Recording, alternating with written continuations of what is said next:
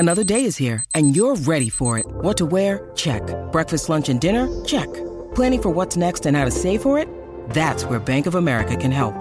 For your financial to-dos, Bank of America has experts ready to help get you closer to your goals. Get started at one of our local financial centers or 24/7 in our mobile banking app.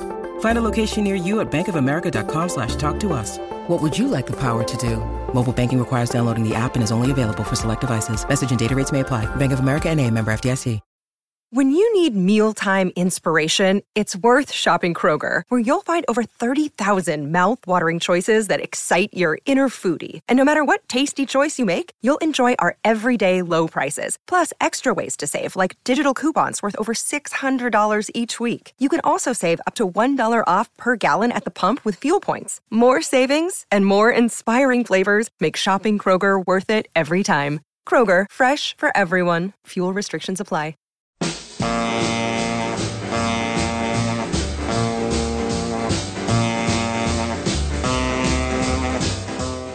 Welcome to Let It Roll, the podcast about how and why popular music happens, hosted by Nate Wilcox.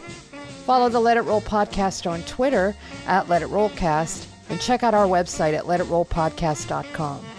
Let It Roll is a Pantheon podcast, and you can listen to more great podcasts at www.pantheonpodcasts.com. Today, author Ben Merlis joins Nate to talk about his book, Going Off, the story of the Juice Crew and Cold Chillin' Records. Ben tells Nate the story of one of the top hip-hop crews of the Golden Age and the record label that assembled and promoted them.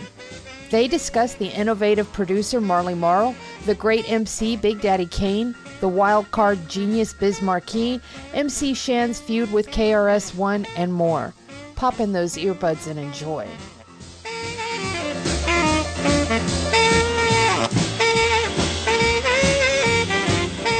It's time to let it roll. I'm your host, Nate Wilcox, and today we're joined by Ben Merlis, author of Going Off, the story of the Juice Crew and Cold Chillin' Records. Ben, welcome to the show. Hey, Nate. Thanks for having me. Sure, it's a treat. I really enjoyed this book, and it's one of those books that I think, at least in my case, fulfilled its mission, which, and forgive me for putting words in your mouth, but is to, give a shout out to Marley Marl and the Juice Crew and Cold Chillin' Records, which it absolutely did for me in a way I kind of found embarrassing as somebody who sort of considered themselves an old head from the golden age of hip hop. I didn't know half this stuff. So thanks so much for writing this book.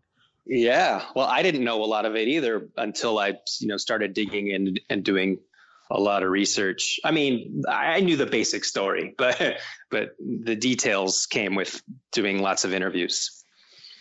And so, just give us a quick summary of the significance of the Juice Crew.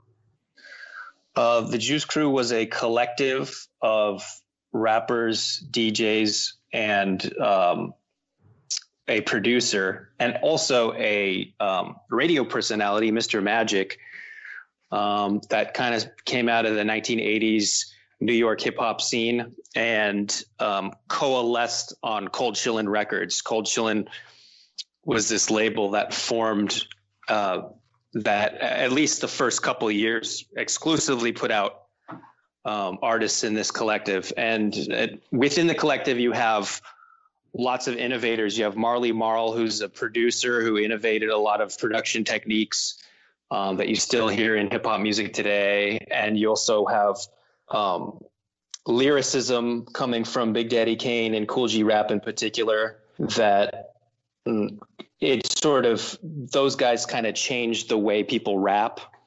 They made the rhyme patterns much more complex. And you have Roxanne Shante, who dissed another rap group on a record, which is, very common in today's hip hop landscape. And to my knowledge, still, she's the first person to ever do that. So there are a lot of firsts. And also Mr. Magic, the Juice Crew means, or at least originally was, Mr. Magic was Sir Juice was his nickname. And he was this guy, John Rivas, who had a radio show on WHBI and then later WBLS. And he was the first person to have a hip hop radio show on commercial radio ever. And so that's a first too.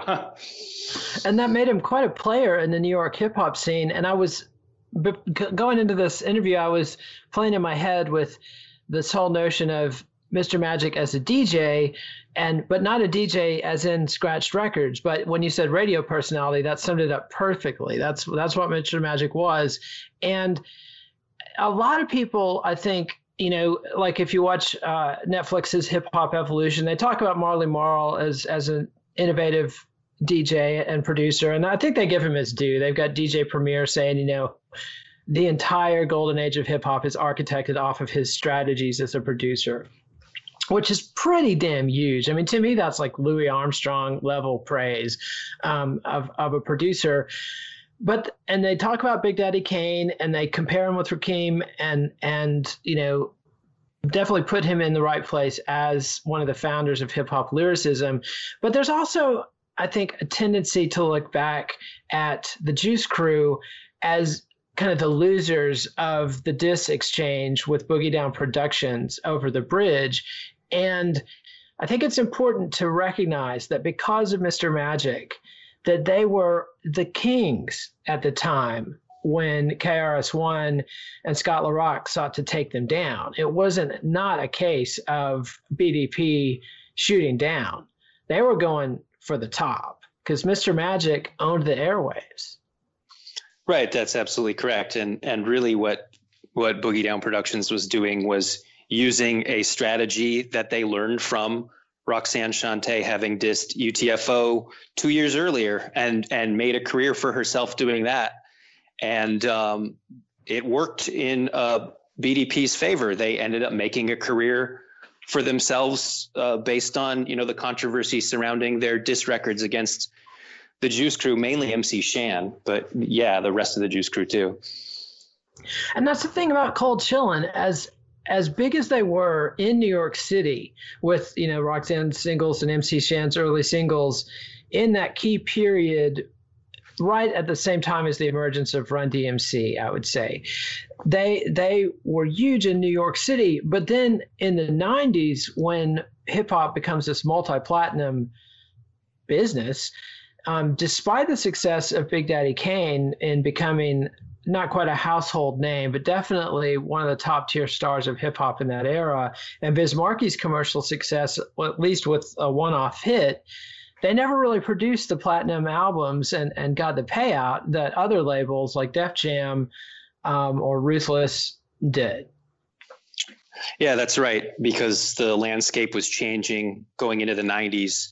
In the 80s, hip hop was, at least commercially successful hip hop, was 90% based in New York. So they were big fish in a small pond. And then as that pond got bigger and bigger, were competing with, Ruthless Records on the West Coast. And, there's Sir Mix-a-Lot in Seattle, the Two Live Crew in Miami, Ghetto Boys in Houston. So it becomes this national thing, and actually international too at that point, a little bit in Europe. But so it became, you got to figure your average record consumer only has so much money to spend, that there are a lot more choices going into the 90s.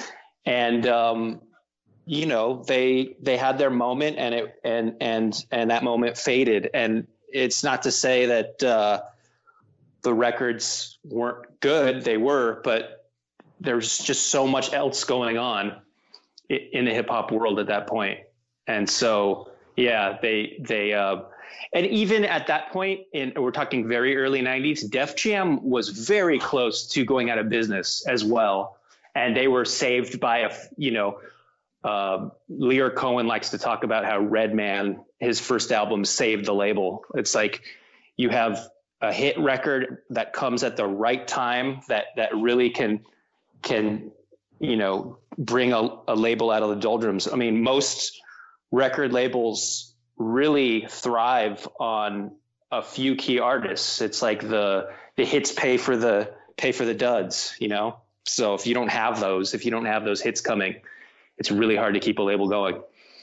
And let's talk about the principles of Cold Chillin' Records, because, and I think it's not untypical of hip hop independent labels in the 80s, but it was an alliance between an African American and a Jewish entrepreneur, which you see a lot in the 80s and beyond. But prior to that, it would have traditionally been a Jewish entrepreneur owning the label and not having an African American partner.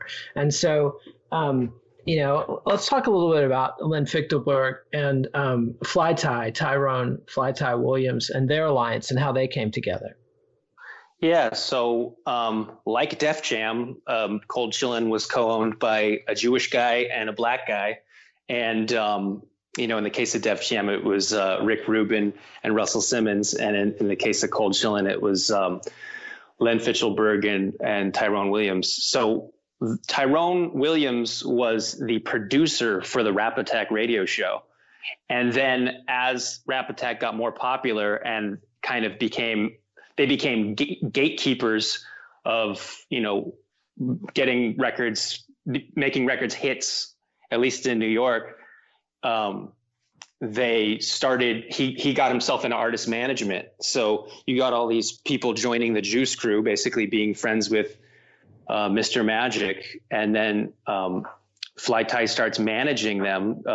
Roxanne Shante, MC Shan, Biz Markie, Kool G Rap, Big Daddy Kane at the beginning. And then there was this label called Prism Records out of Manhattan that was owned by Len Fichtelberg. And Prism goes back to the late 70s. They were a disco label. And then as disco kind of faded out in the early 80s and evolved into dance music, or I think they called the high energy is kind of this one of the real specific subsets of the dance music that they were putting out. So they're putting out mostly 12-inch singles by dance, kind of faceless artists.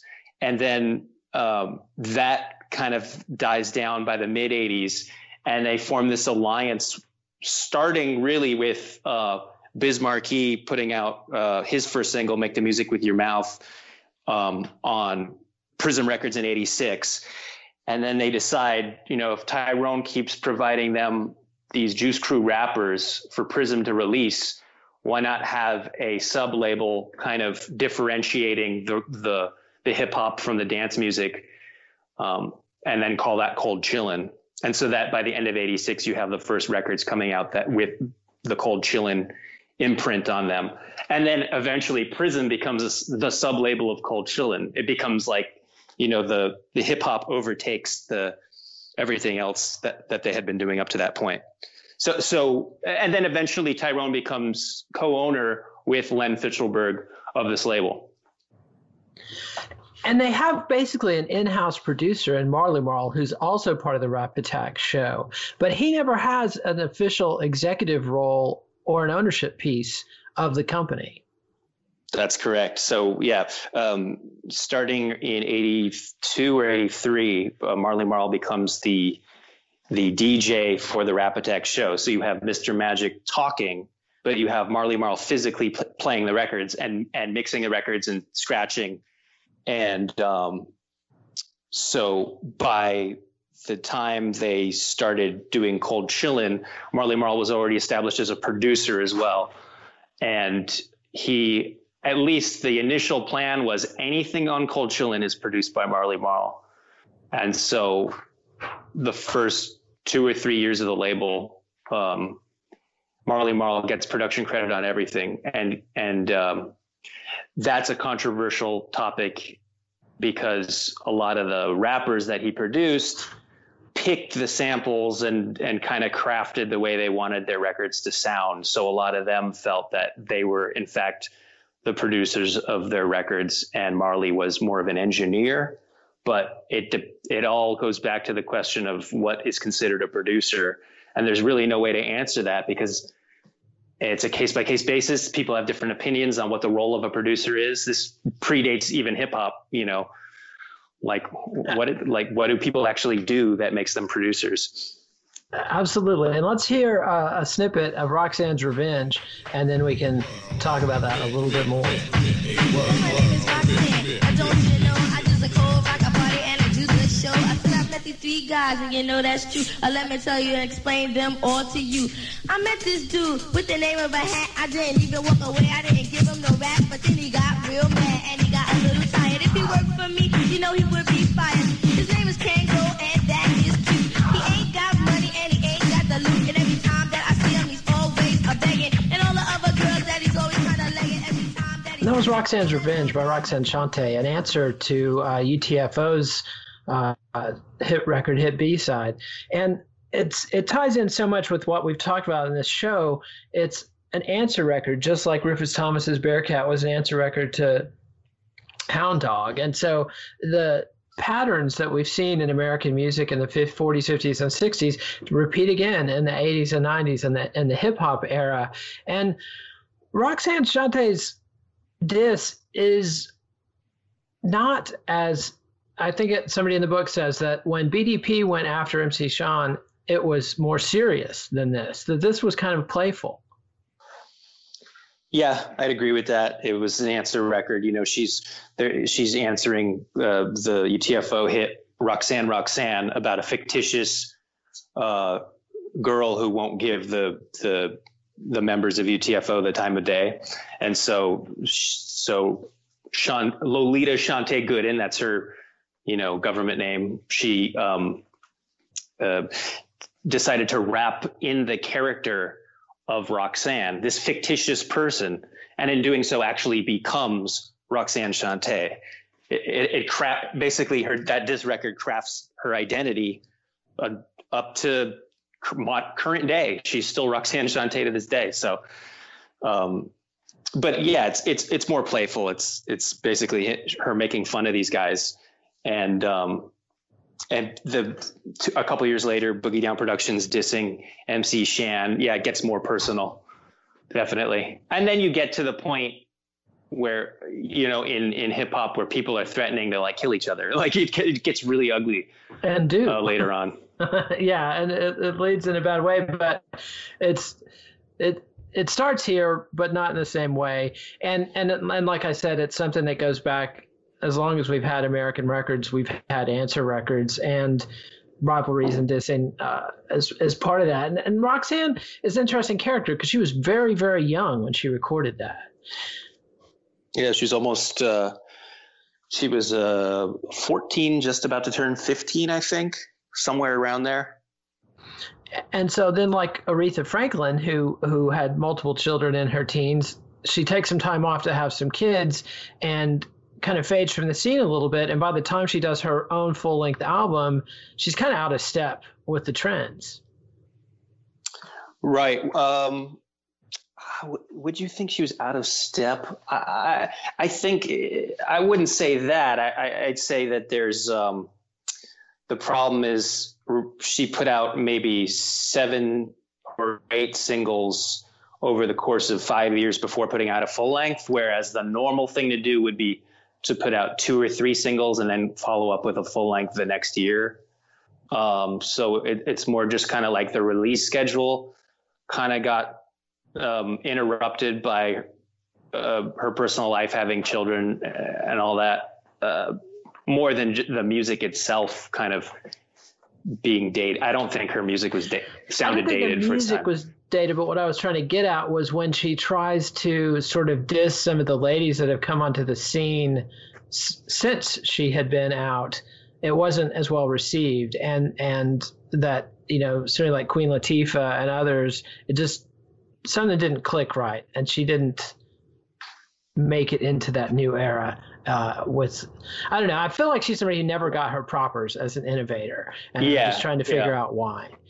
Yeah, I think there was a lot of pushback from all the dissing. I mean, some of the people she dissed was an answer to records they had made, like JJ Fad, I think, dissed her first, and then she started dissing them. So, but some of the people, I think, may have been kind of, she threw the first punch, so to speak.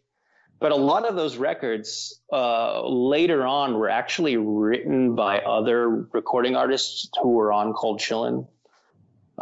So Granddaddy IU wrote Big Mama, which is the one Derishi disses almost every big female rapper at the time.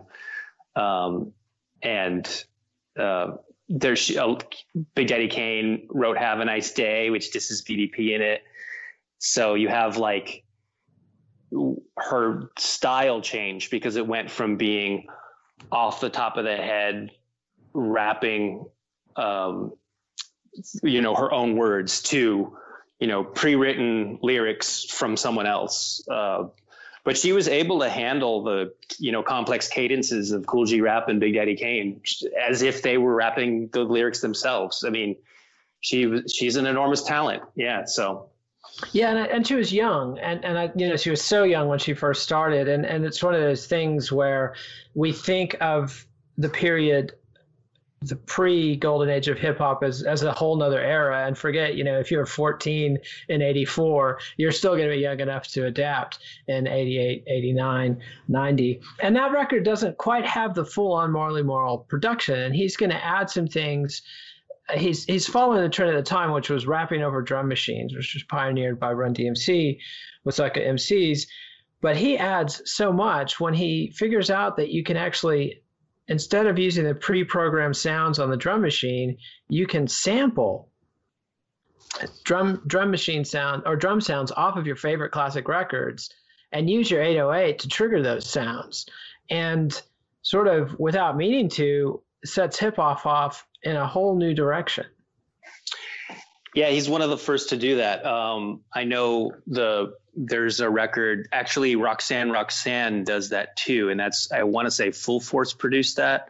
So who came first, I don't know. I think, sometimes things are discovered by different people simultaneously.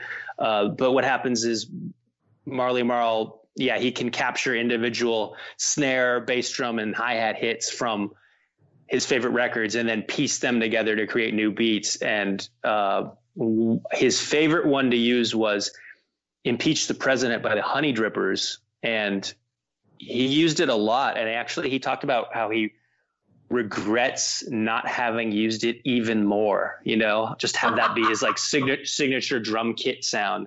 They call it hip hop producers refer to it as their kit. Like, what kit are you using? In other words, where are you grabbing this snare, this hi-hat, this kick drum from? What records? So he was.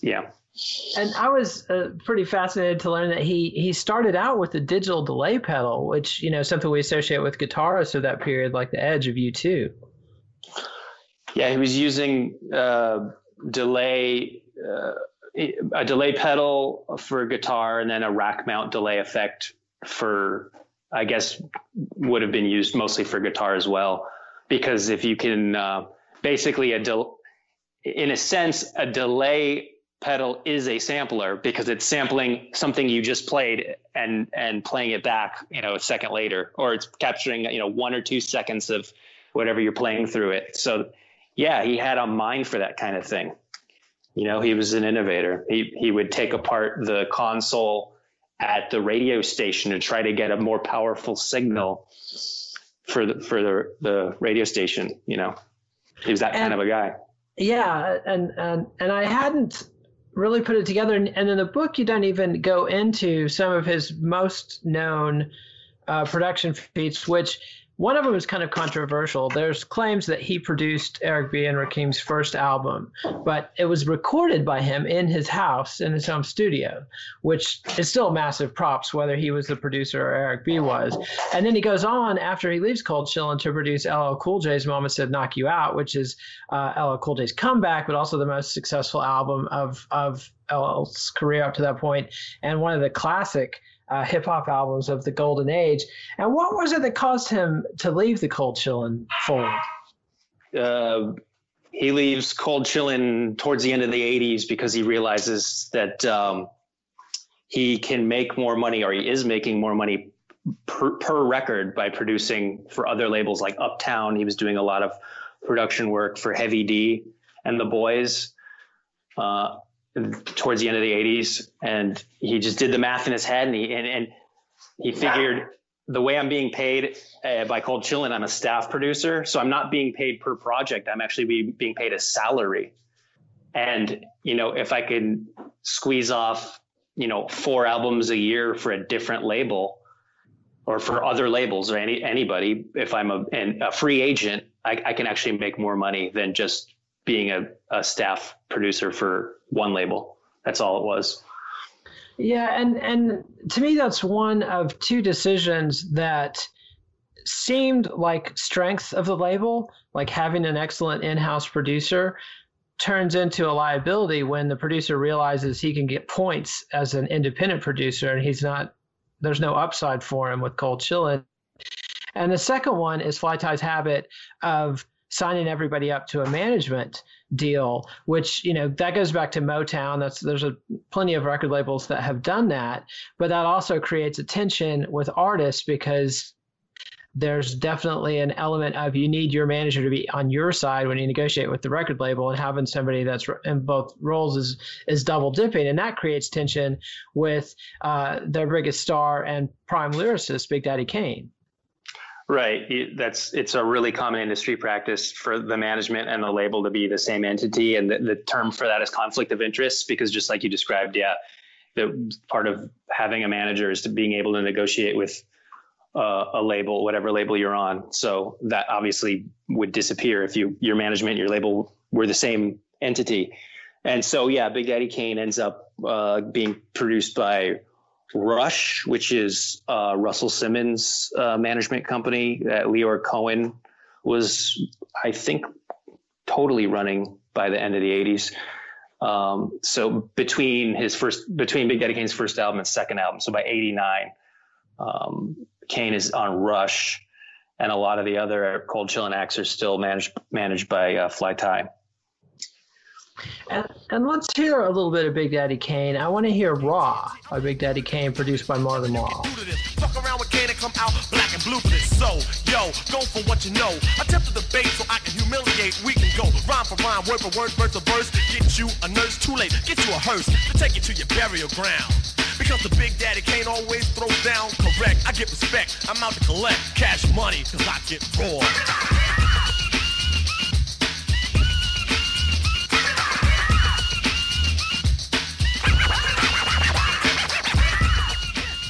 And that's Raw by Big Daddy Kane, produced by Marley Marl. And that's a definitive one where there's controversy about who's the producer, because Kane's the one who picked out the records that they would be sampling. And by Marley Marl's own admission, Kane pushed him into achieving new levels as a producer and wouldn't let him just do his stock tricks. But that's also absolutely one of the sonic hallmarks of that era. And that's something I learned from the book. My benighted ass out in the Texas Panhandle had no idea. I heard Raw by Big Daddy Kane. I didn't realize it predated the Public Enemy records that used the same saxophone parts and gave that dissonant edge. And to me, that's a huge accomplishment, to be the people that brought that dissonant late 80s sound into hip hop. Actually, I don't think it does predate Rebel Without a Pause. I think it was kind of inspired by Rebel Without a Pause by Public Enemy. But it does predate a lot of later Public Enemy records. But then again, Public Enemy, whose production team, the Bomb Squad, did all their early records, were absolutely influenced by Marley Marl's earlier production, like for MC Shan. And I met Chuck D, and he even admitted to it. He said, Marley Marl was a huge influence on us. So it was almost like one influenced the other, and then they in return influenced, Juice Crew back, Kane and Marley. So, but it's true. Yeah, that was a big. Marley sees Raw as a turning point. He sees that as there's hip hop before that record, and then there's hip hop after that record, and it's faster than most stuff that came before it.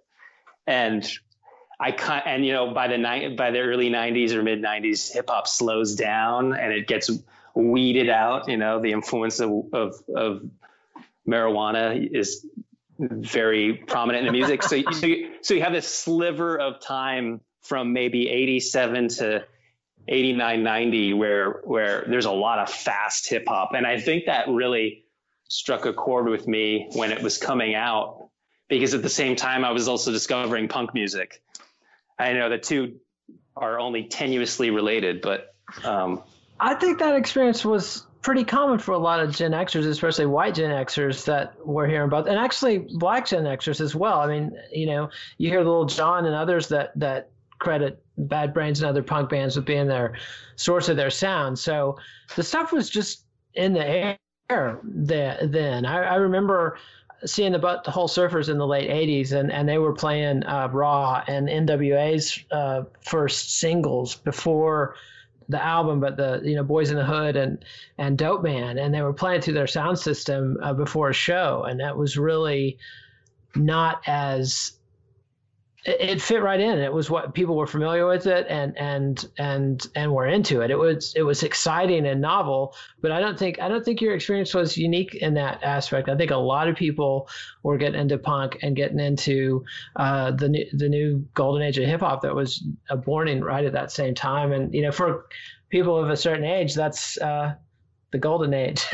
Yeah, I think the people older than me, people maybe 8 or 10 years older than me. I was born in the late 70s, so a lot of people, first generation hardcore punk people who were going to shows in the early 80s and seeing those bands got burned out on it by the mid 80s, and hip hop just got so good. They kind of figured, I'm going to get off the ship and attach myself to this one. The prime example being the Beastie Boys. But a lot of people from that, born in the maybe early to mid 60s, made that transition from punk to hip hop around the time that the Juice Crew was taking off. And that brings me back to something that I meant to cover earlier and didn't, which is that the Juice Crew, you point out in the book, is some of the first hip hop performers and creators who grew up on hip hop, that they came up in a city that was already having Kool Herc style park parties with a DJ and a sound system and B-boys breaking and the whole thing. What was the impact of that? How do you think that manifested itself in the work of Cold Chillin'? Yeah, so it's really, we're talking about the second generation of hip hop artists, the first being the ones who invented it in the 70s and then made records going into maybe the early to mid 80s, groups that have numbers in their names, the Grandmaster Flash and the Furious Five, the Fearless Four, the Treacherous Three. And then the next generation would be the people like the Juice Crew, who were, I guess, groups were already starting to disappear at that point. There were more solo rappers, and you have these people who were born in the late 60s and early 70s who really discover hip hop when they're really small children, or in the case of Craig G, the youngest member of the Juice Crew, he was born in 73. That's the year Kool Herc started doing those parties. So like literally there's no way he could have remembered a world before there was hip hop. So it was just part of the landscape of New York at the time. And so, being born into it, I mean, think about how you have NBA players whose parents were NBA players. Like, think about the advantage those people have. They're just like, they live and breathe this thing. And so I think a lot of the second generation people, they were living and breathing it. Like Big Daddy Kane told me he first witnessed hip hop in 1975, people DJing and rapping in the parks in Bed-Stuy, Brooklyn, where he's from. And he was 7 years old when that happened. I mean, in 1975. So yeah, it just leaves an impression on people, and they grow up around it, and then they push it to the next level. And one other prime character that we haven't talked about is Biz Markie, whose alliance with TJ Swan introduces, I wouldn't say it introduces melodicism to hip hop, but introduces a sort of off-kilter melodicism to hip hop that's totally unique, and yet becomes a key part of the fabric of hip hop going forward. How did that alliance happen?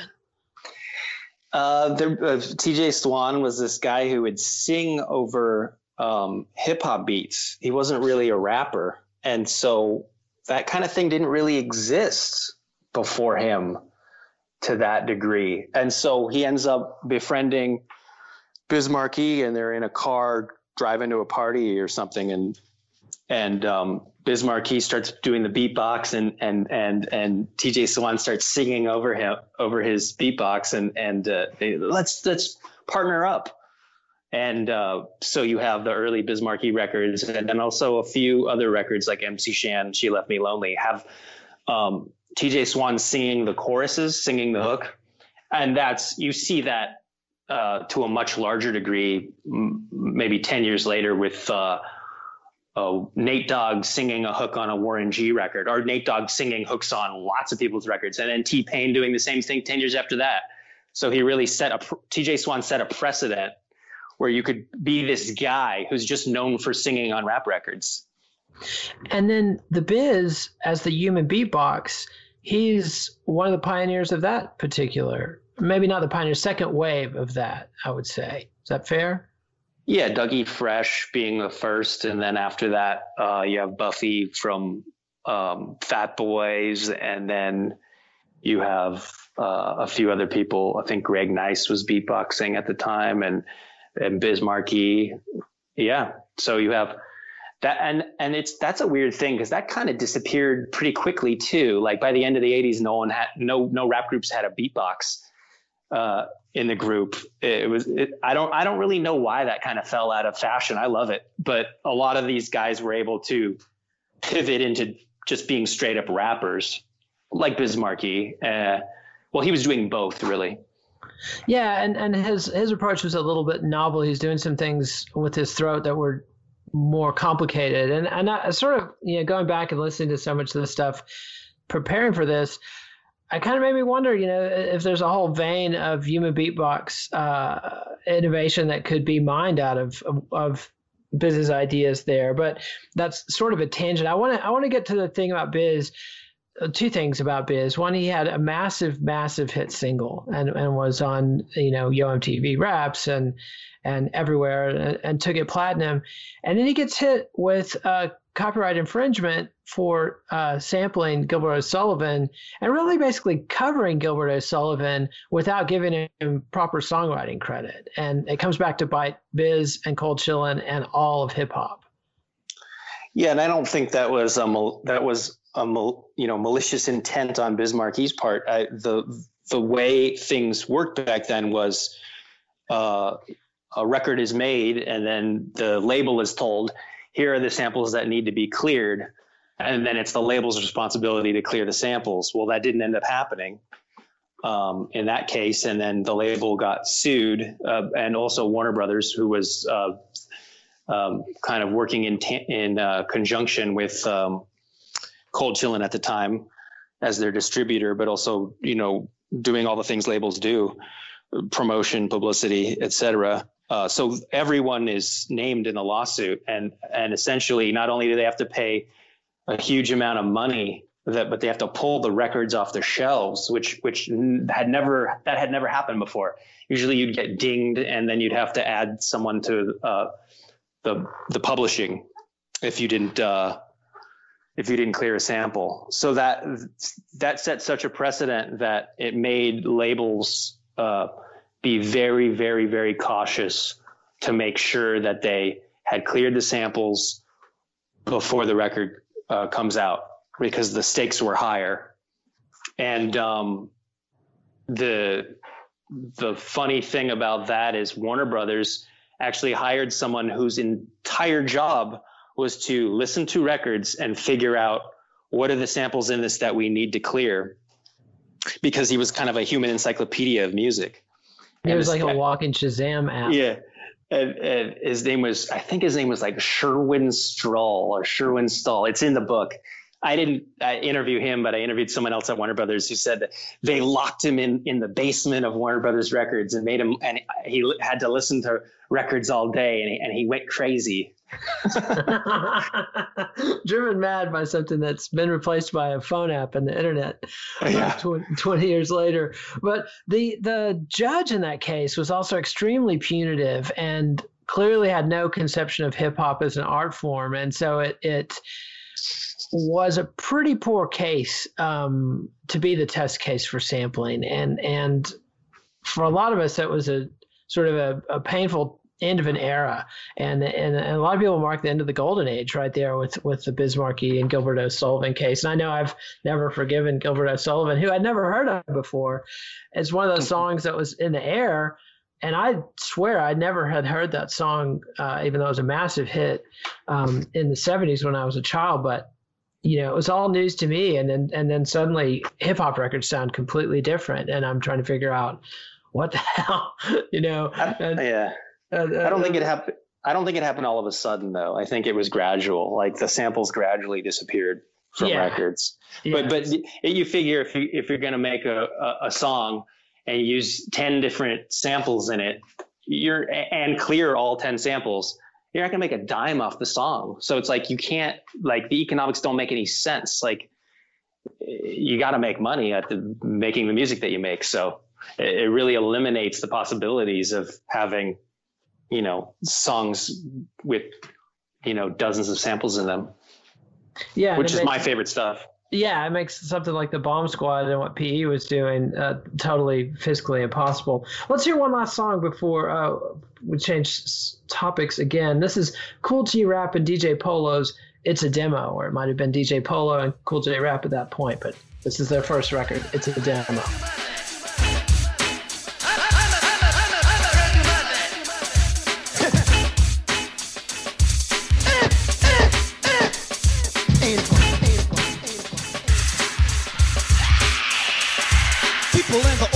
Kool G Rap is my name. I write rhymes and assert them inside your brain. And DJ Polo, the man up behind me, operates the turntables when I'm rocking my rhymes. So give a demo.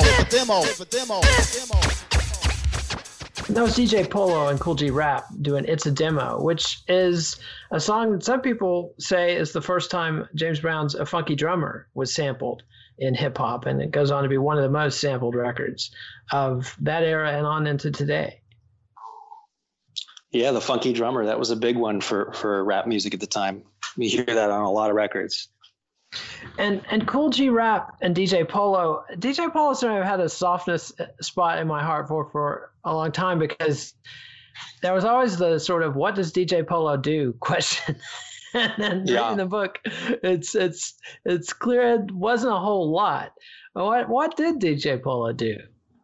Well, DJ Polo went to high school with Marley Marl, so he's significantly older than Kool G Rap, and he came from this era of the late 70s, early 80s, where a DJ would DJ park jams, and it would be the emphasis was less on your ability as a DJ, like your skills, and more about you have the biggest sound system, you have the most records, you have the ability to get people coming to the party like that.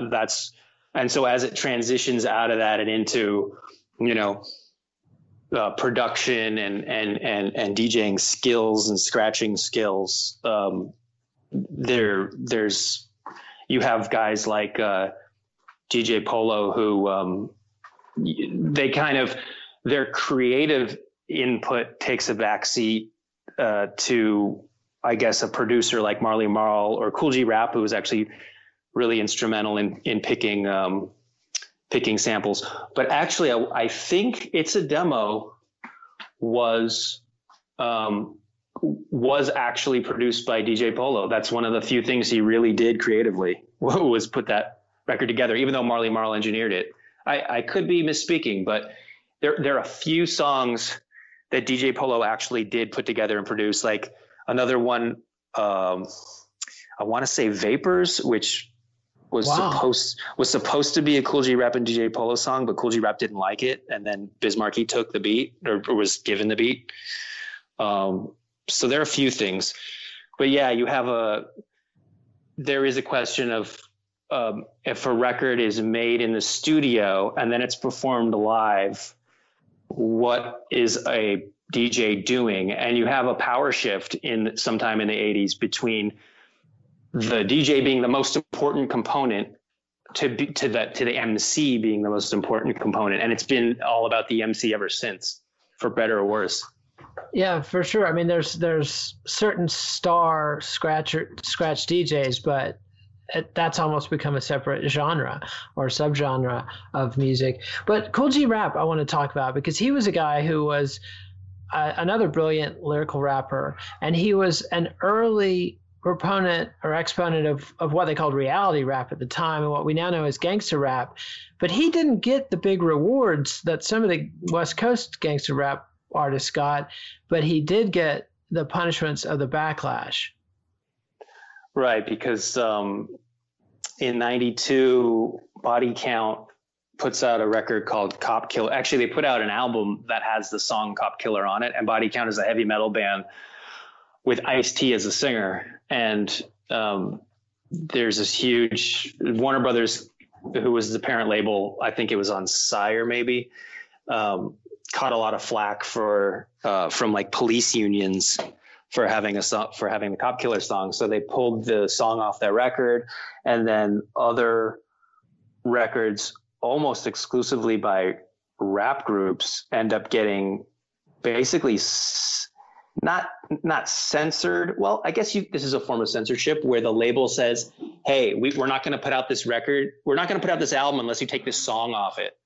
So that was happening to a lot of groups. And one of them was Kool G Rap and DJ Polo for the third album, Live and Let Die, which was co-produced by Sir Jinx, who is Ice Cube's producer. So it sounds very similar to like an Ice Cube record sonically.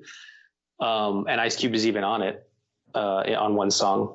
That gets Warner Brothers, who again, Cold Chillin is working with at this point, they flat out refuse to release it. So Cold Chillin puts out that album independently.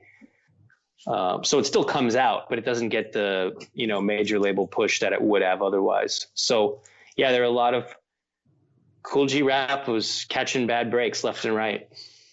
And that's sort of typical of the last era of Cold Chillin. There's a couple young artists that come along, Masta Ace and The Genius that I'm thinking of, who go on to have pretty noteworthy careers. The Genius in particular, when he co-founds the Wu-Tang Clan. And, you see this happen sometimes, like with Stax signing Richard Pryor in the 70s and never going on to profit from his success and their acuity and spotting that talent.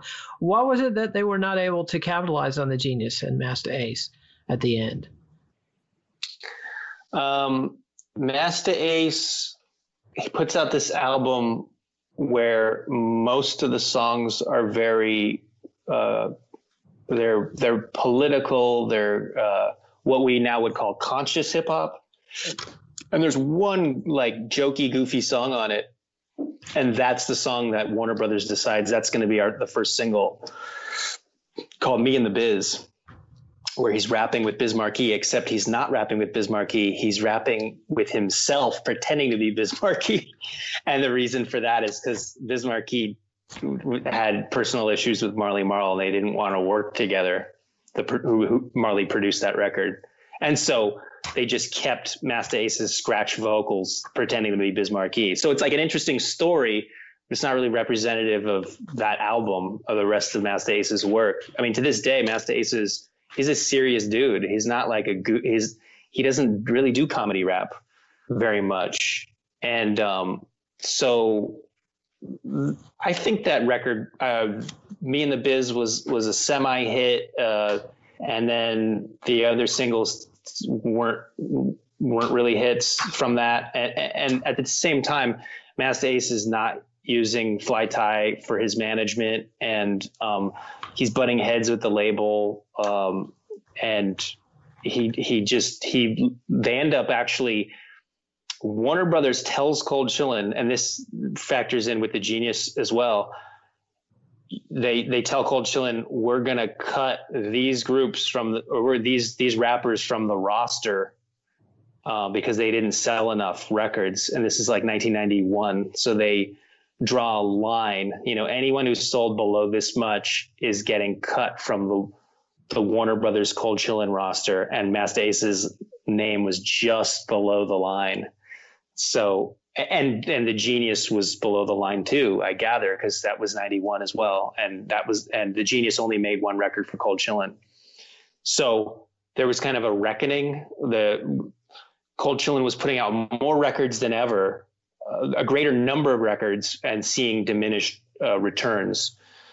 And so it caught up to them at that point. And there were a lot of rappers who were just getting off the ground who kind of got caught up in that shuffle.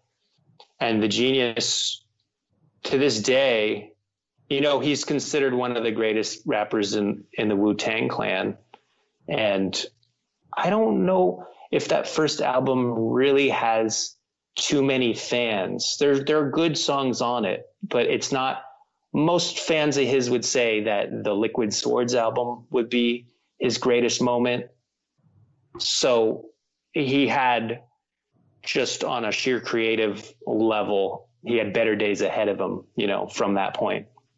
Yeah, it definitely has a chrysalis moment, coming out of the chrysalis moment with the Wu-Tang Clan. And it just hadn't come into focus, I think, when he was with Cold Chillin. And that first Masta Ace record on Cold Chillin was so impossible to find, and one of those records that's on everybody's list for a long time and nobody can find it. Of course, now you can get it on YouTube for free, but you know, it was one that was sort of lost to history for the better part of a decade. And you know, he went on to have a noteworthy career, never had massive popular success, but definitely made his mark, and was more true to his persona than the novelty record. But I'm glad you got that story in, because the Biz Markie and the video with the Biz Markie doll is also, you know, just sort of a classic moment, and it's a classic moment from the golden age of hip hop, which Cold Chillin was a huge part of. And the book is Going Off: The Story of the Juice Crew and Cold Chillin Records, and Ben Merlis is the author. And thanks so much for coming and telling us about this great record label. Thanks for having me.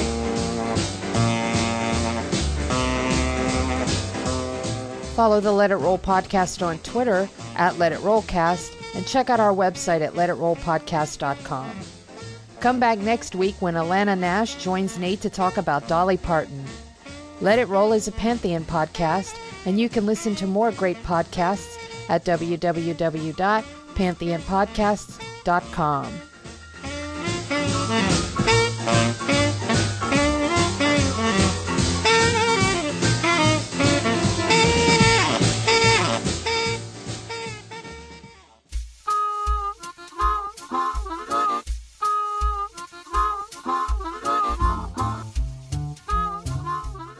Going Off: The Story of the Juice Crew and Cold Chillin Records is published by BMG.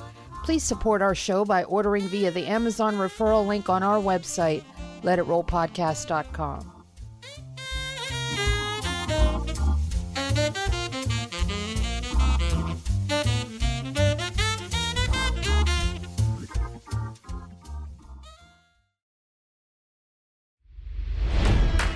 It's NFL draft season, and that means it's time to start thinking about fantasy football. FantasyPoints.com features industry-leading experts and prognosticators using proprietary hand-charted data to help you score more fantasy points. FantasyPoints.com is the place to go for whatever kind of fantasy football you play. Whether you play fantasy football, daily fantasy sports, or do a little bit of everything, Fantasy Points has the meticulously researched content to guide you to victory. And why wait for the fall? Fantasy Points also covers the new spring football league, the UFL. Join the guru, John Hansen, Scott Barrett, Joe Dolan, and other massive names in the fantasy football universe with an exclusive offer. Use code Pantheon for 15% off any Fantasy Points package, including the all-in package, with access to every article, tool, and data nugget that Fantasy Points has to offer. That's FantasyPoints.com and code Pantheon for 15% off at Fantasy Points. FantasyPoints.com, code Pantheon. Score more fantasy points.